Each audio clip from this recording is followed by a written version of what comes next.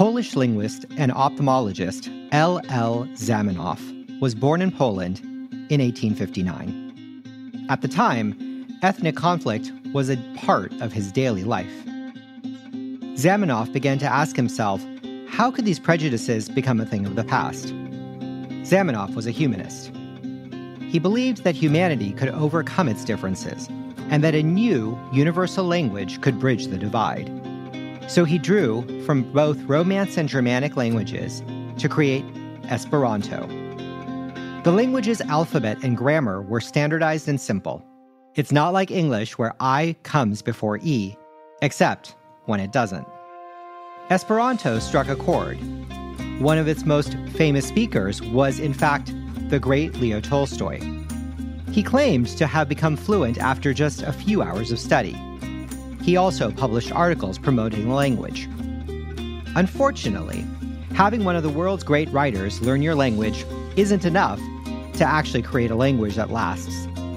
Esperanto never caught on. It's actually kind of ironic. The ultimate goal of Esperanto was to create a shared, universal language.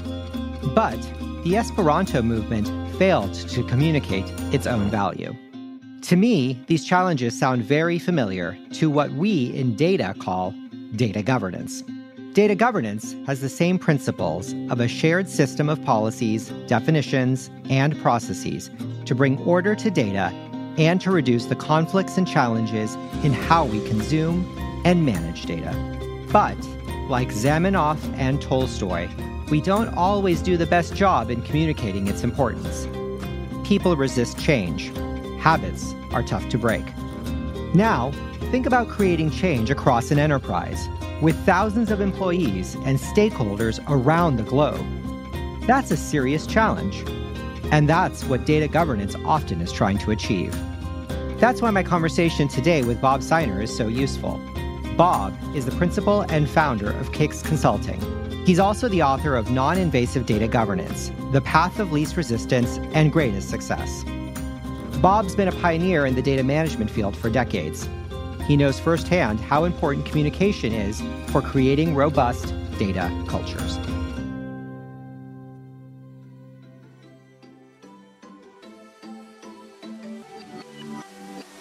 Welcome to Data Radicals, a show about the people who use data to see things that nobody else can. This episode features an interview with Bob Seiner, president and principal at KIK Consulting and Educational Services. On this episode, he and Satyan discuss the principles of non-invasive data governance, the relationship between communication and implementation, the common issues Bob sees when working with clients, and much more. This podcast is brought to you by Elation. Our platform makes data easy to find, understand, use, and govern, so analysts are confident they're using the best data to build reports the C-suite can trust. The best part? Data governance is woven into the interface. In Elation, data governance becomes part of the way you work with the data, so audits are no sweat. Learn more about Elation at elation.com. That's ALATION.com. Teaching data to our clients is a lot like teaching a language. Just like with Esperanto, we have to create a consistent framework and structure. That begins with aligning on common definitions for key terms. These frameworks are shared foundations for building meaning. Throughout this episode, Bob will define a few of the biggest terms in data for us. And we're going to start with the D word itself, data. Just as Esperanto had to define its laws of grammar, so too data governance must define its internal structure. A lot of it starts with data definition. I typically, for simplicity's sake, I break the actions that people can take with data down to 3 different actions. That's defining data, producing data, and using data.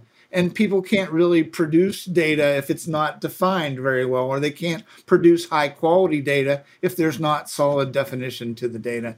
So I find that we need to keep it simple. One of the biggest challenges that I see is that organizations, especially in the field of data governance, that's a scary word to a lot of people. Governance is like government. It means there's going to be rules. There's going to be bureaucracy.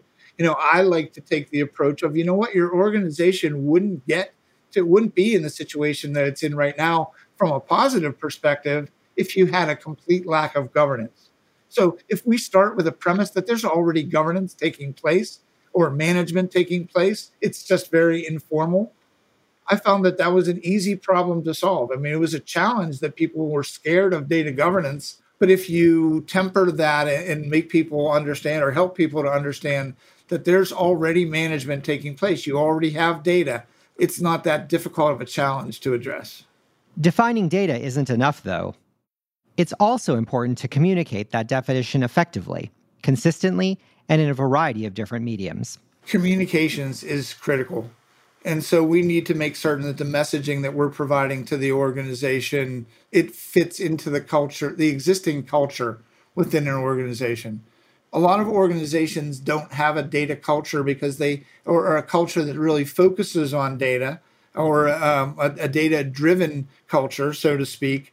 And so this is something that's new to them. But those people are actively defining, producing, and using data as part of their job. So they just need to realize that what they're doing can be done better, or can be done more efficiently and effectively with a better result to the organization. I'm not sure that answered your question, but the cultural issue is something that needs to be addressed. We need to make people more data literate, and that is presenting them with alternatives to how governance can take place within their organization. Because the initial thought is they hear the term governance, and they think of government, and they think it's going to be difficult. They think it's going to be changing what they do significantly. We need to focus on improving the culture. And a lot of that starts with effective communications across the organization. And does that imply that people under-communicate these efforts, or under-communicate often the whys or the benefits in the work? It's, I think people recognize that communications is a big part of changing the culture, but they haven't really done it. They haven't had effective messaging to get to people to buy into those changes that they're asking for. So, yeah, I'd say communications is not always front of mind when organizations are delivering effective governance programs. And it needs to be more of a part. In fact, every client that I work with that's at least starting at a certain point, communications is a big part of delivering success in governance. Because if you can't get people to understand the role that they play and where they need to have a more data-oriented culture, you're going to have a very difficult time achieving that level of culture. Esperanto was apparently easy to learn, but most languages don't come so naturally. It's not just that languages require different vocabulary, intonation, and grammar. They also require you to have a different mental model for how to think about the world around you.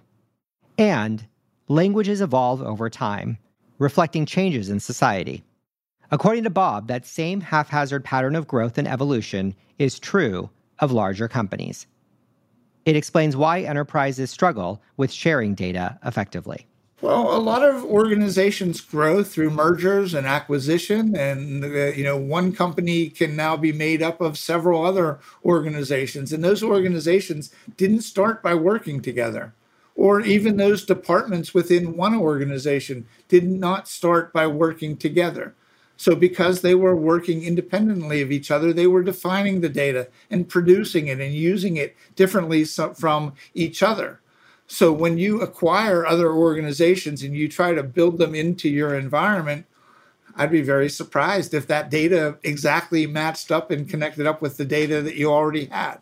So the fact is that we haven't really coordinated these activities. There hasn't been any formal method or discipline that's been associated with getting people to work together rather than doing everything independently. I think the idea of people working independently and not working together is what's built the silos within organizations.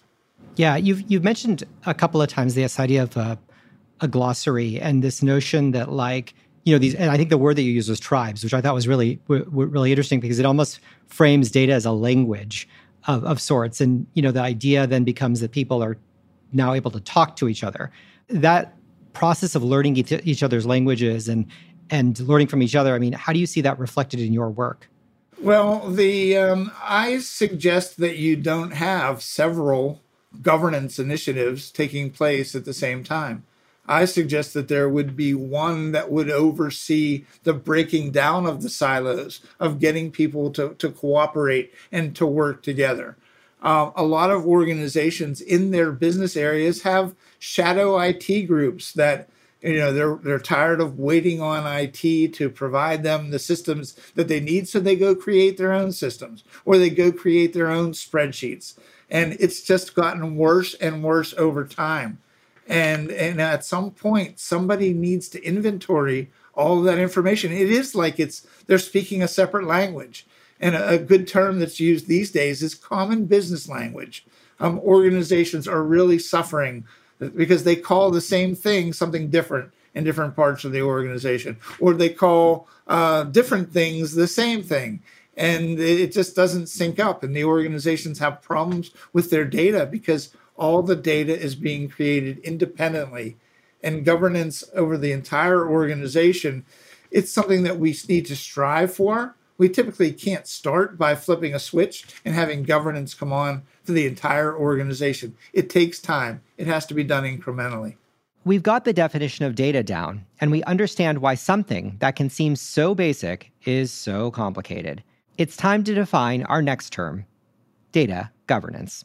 Well, I actually use very strong language when I define data governance. I say that data governance is the execution and enforcement of authority over the management of data. Because at the end of the day, there need to be rules, and those rules need to be followed, and people need to be educated on why they're following those rules. The way I typically get started with an organization is to define best practices that have been successful for other organizations and compare where you are to those best practices, and then build a roadmap or an action plan that will help you to achieve best practice in standing up formal governance within an organization. Makes sense. And how do people, I guess, traditionally handle it? So if there's a non-invasive data governance, what does invasive data governance look like? And what's the failure pattern? People are busy.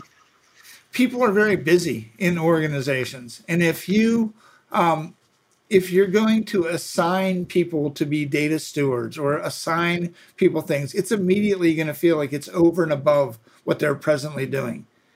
I tend to shy away from the word assign. I use the word recognize. Let's recognize who's doing what with the data, and let's help them to do it better. It's a lot less threatening to an organization if you go around and assigning things to people that they don't already have. I know when I'm assigned something, I immediately feel like it's over and above what I'm doing. So there are ways to get to governance of data without making it feel like it's additional work. And it doesn't mean that it's completely not going to be added on to what people are presently doing. But if we communicate it to them that data governance is very complex and it's difficult and it's going to require all this time and all this money, that's what they're going to believe. If we start with the premise of, we're already governing our data, but we can do it more formally, and that will lead to efficiency and effectiveness, that's a much better way to get people over that hurdle of thinking that, oh, here comes governance. I'm going to go close my door or pull down my blind. I don't want to talk to these people.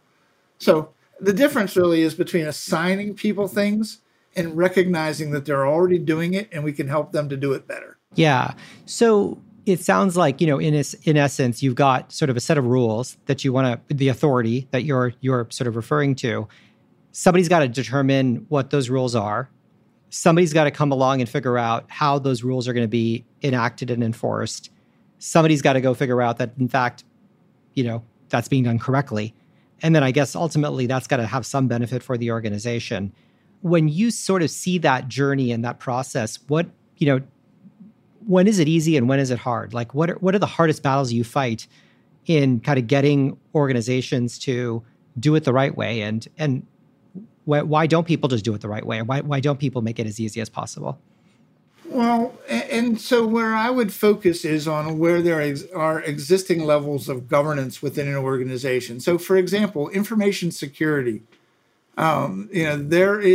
It's not an option for an organization to secure their data privacy, GDPR, CCPA, all the regulations are forcing us to do those things. So if you work with the premise that that's already happening and it's necessary, protecting sensitive data isn't always the need, isn't always the reason why organizations implement governance. Sometimes they have a lack of quality of the data, or there's a lack of understanding, or people don't know what data even exists. I mean, there's somebody that needs to take on that responsibility to collect that information, to make it available. I mean, like I said before, people are scared of governance, and we need to make them feel like it's already part of what they do and enable them to do it better. Yeah. And so people are aware they have problems, right? They're aware they have low quality data to some extent. They're aware that they can't find the data. They're aware that they're not complying with some regulation. But then it seems like often, this notion of like command and control, it's going to be big, it's going to be expensive. Like, there's a general bias, maybe it feels like you're saying there may be a bias towards folks who want to sort of go top down and make it something bigger. And I guess the question is, why is that the case?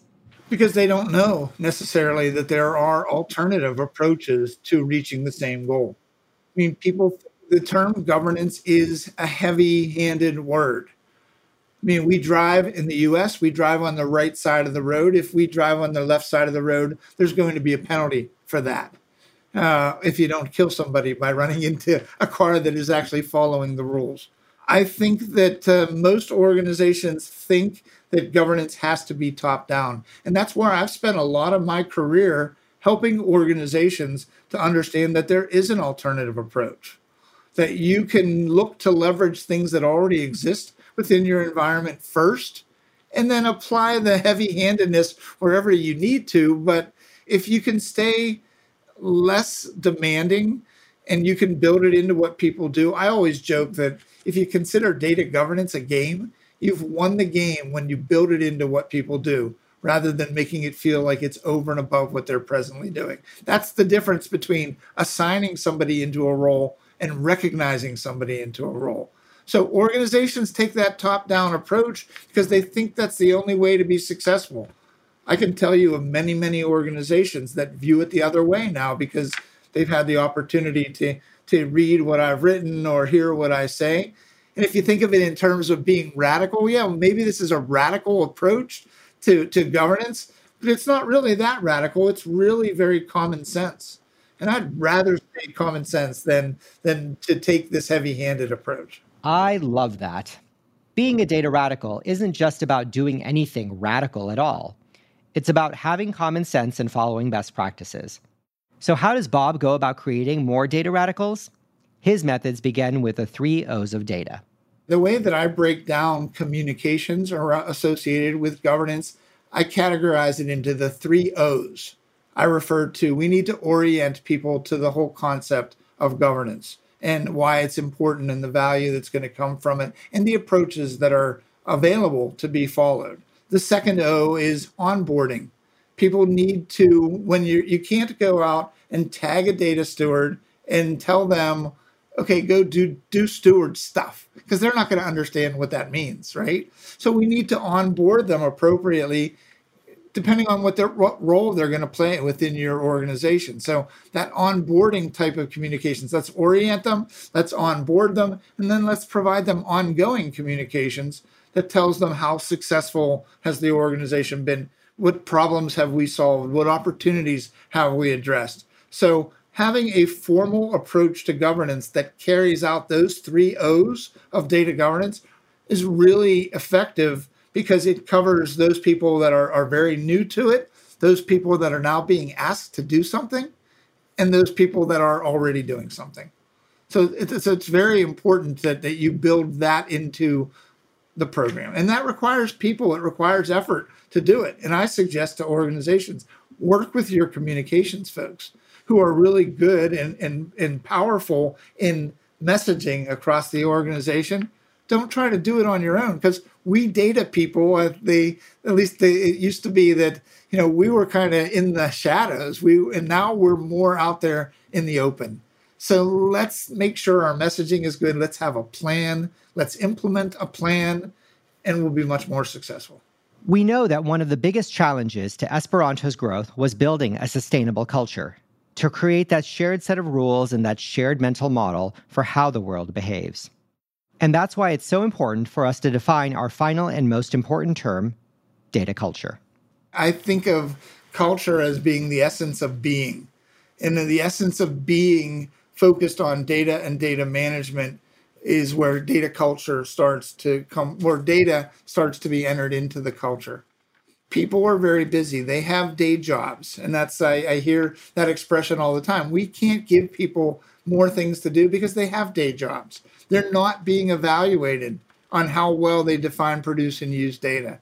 Perhaps we need to build that into where they're being evaluated to help them to understand the importance of this and to their job performance, but then also to the performance of the entire organization. Yeah, I love this idea that data culture is where data is a part of your day job. I mean, on some level, and widely a part of the day jobs of everybody within the organization. That's super, I think, instructive because it makes it very tangible for people, as opposed to being this abstract concept. These things aren't going to happen on their own. I mean, the data is not going to govern itself. The data is going to do what we tell it to do. I had a good friend of mine many years ago he said, we shouldn't even call it data governance. We should call it people governance because we're governing people's behavior associated with the data. And I say that all the time, that the data, if you go to the KIKconsulting.com website, right across the top of the screen, it says the data will not govern itself. And so we need to make an effective effort to govern the data. I've even added to that to say the metadata will not govern itself. There is such a thing as metadata governance. Somebody needs to define and produce and use and collect and catalog that information to make it available to people across the organization. I also take the approach that everybody in the organization that has a relationship to the data is a steward of the data. So again, we need to if they define and or produce and or use data as part of their job, and that's pretty much everybody in the organization, and they're being held accountable for how they define, produce, and use data, they're stewards. You can't opt out. And the example I use is if you've got data that is sensitive, you're not going to point to half of the room and say, okay, you folks use sensitive data, you need to protect it. While you folks over here that use that same sensitive data, you don't have to protect it. So the fact that everybody, if we can get our organizations to really recognize that everybody potentially is a data steward, that's going to take a great step towards improving the data culture of the organization. If you think about it, data is just another language.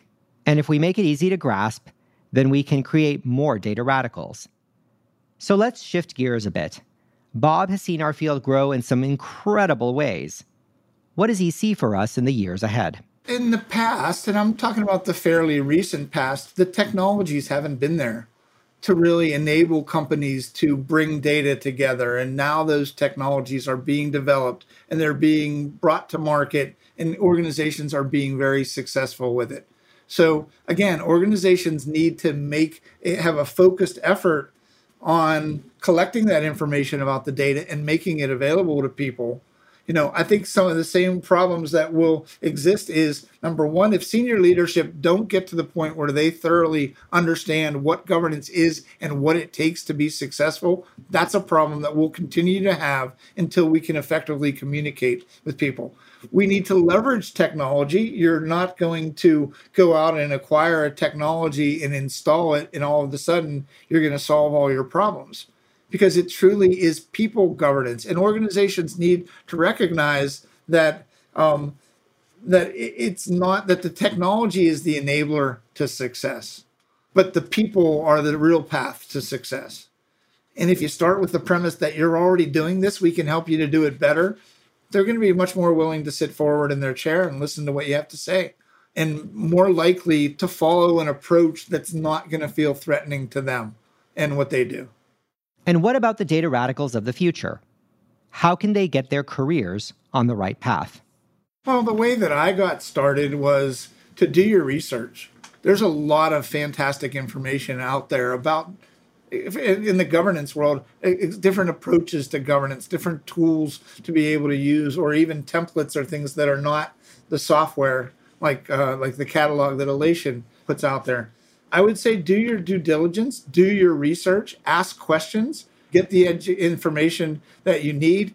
I oftentimes suggest to people that they put their thoughts and what they're doing and what they're finding successful down on paper. If they're not just writing for themselves or writing for their organization, write for other publications, because people are very interested in what different people are doing in different organizations. So if you're really interested in pursuing data as a career, there's a lot of certifications. There's a lot of learning plans and things that you can do. But I think the more that you practice articulating your success and the value of what you're doing, the better you're going to be in your career. And I got started by writing articles. And one thing that we haven't talked about is I have an online publication called the Data Administration Newsletter, tdan.com. And I found it much easier to get published if you're the publisher. I didn't have to go through anybody, so I could publish my own materials, and I've been publishing materials of other people. Start focusing on, get up and give a presentation. Go submit an abstract to a conference and get up in front of like-minded people and talk about what you're doing and get questions and answer those questions. It will only improve your career. It will improve your ability to be able to communicate with people at all levels of the organization. So that's what I suggest to people who want to pursue this as being an important career, the career move for them, in fact. It sounds like, the 3 O's are not just a rule for an organization, but a rule for an individual as well, which is... I never thought of it that way, but I think that's true. But don't be shy. I used to fear public speaking, and I got over that after doing it quite a bit. And it continues to be a big part of my career. Anybody that can even speak publicly within their own company or within their own organization, they're going to be a much more effective communicators in the long run. So you'll learn by doing. Don't be afraid to get started. I was afraid to get started. And once I got past that, I found it to be much easier and much better for my career as well. To conclude our conversation, Bob left us with a reminder. Creating a data culture isn't an option for most businesses. It's a necessity. On the whole idea of convincing people that this is necessary, I suggest that we ask 2 questions, maybe 3 questions of the stakeholders of the data. The first question is, what can't you do that you'd like to be able to do because you don't have the data or the knowledge of the data or the access to the data that you need? And that opens a can of worms with a lot of people when they start telling you things that that they'd like to do that they can't do because they don't have the data to do it. The second question is a flip of the first question, and that is, what would you do if you had full access to data, full understanding of the data? So if you take what they can't do and what they could do, kind of thinking outside the box, those are the first 2 questions. The third question is, what the heck does that have to do with data governance? How are we going to get them to do things that they can't do now? And how are we going to help them to think outside the box and be creative with how they use data? Ask your folks in your organization those questions, and you may be surprised at the answers you get, but they will be great artillery to take into your senior leadership by saying, folks want to be able to do this and they can't because the data is not where it needs to be. No, it's really interesting. Those questions are really common with, some of the same questions that great salespeople ask. Like, what's your current state and what do you envision in the future state? And now here's how my solution is relevant, as opposed to starting with, here's how my solution is relevant when I don't have any understanding of your problems or what you do every single day. Makes complete sense. We data people are salespeople. It's part of our job. We have to constantly be, especially in many organizations at least, we need to justify our existence. So we're constantly selling what we do. And get people in the organization to give you that artillery to use instead of trying to make it up yourself. Talk to people about what they can and can't do or what they'd like to be able to do with the data. And the only way that you're going to get there is by having a resolute effort. Like I said, if there's one word I'd like to leave with people is the data is not going to govern itself. It requires effort, and it starts with data governance. We know that creating the best outcomes for businesses starts with data. But so many people inside those businesses are intimidated just by the word data itself. How can we teach them a new language if they're afraid? That's why I think Bob's thoughts on communication are so powerful, because they're so simple. Bob's principles demystify data governance and make it easier to grasp. And that's what you need to do inside of your organizations and communities. Demystify data. Make it easier to understand. This is Satyen Sangani, co-founder and CEO of Elation. Thank you for listening. This podcast is brought to you by Elation. Is your organization ready for its next compliance audit? Data governance can help you pass that audit, while also supporting innovation, accelerating analytics, and mitigating risk. Read this evaluation of 12 data governance solutions at elation.com/DGQ3. That's elation with an A.com/DGQ3.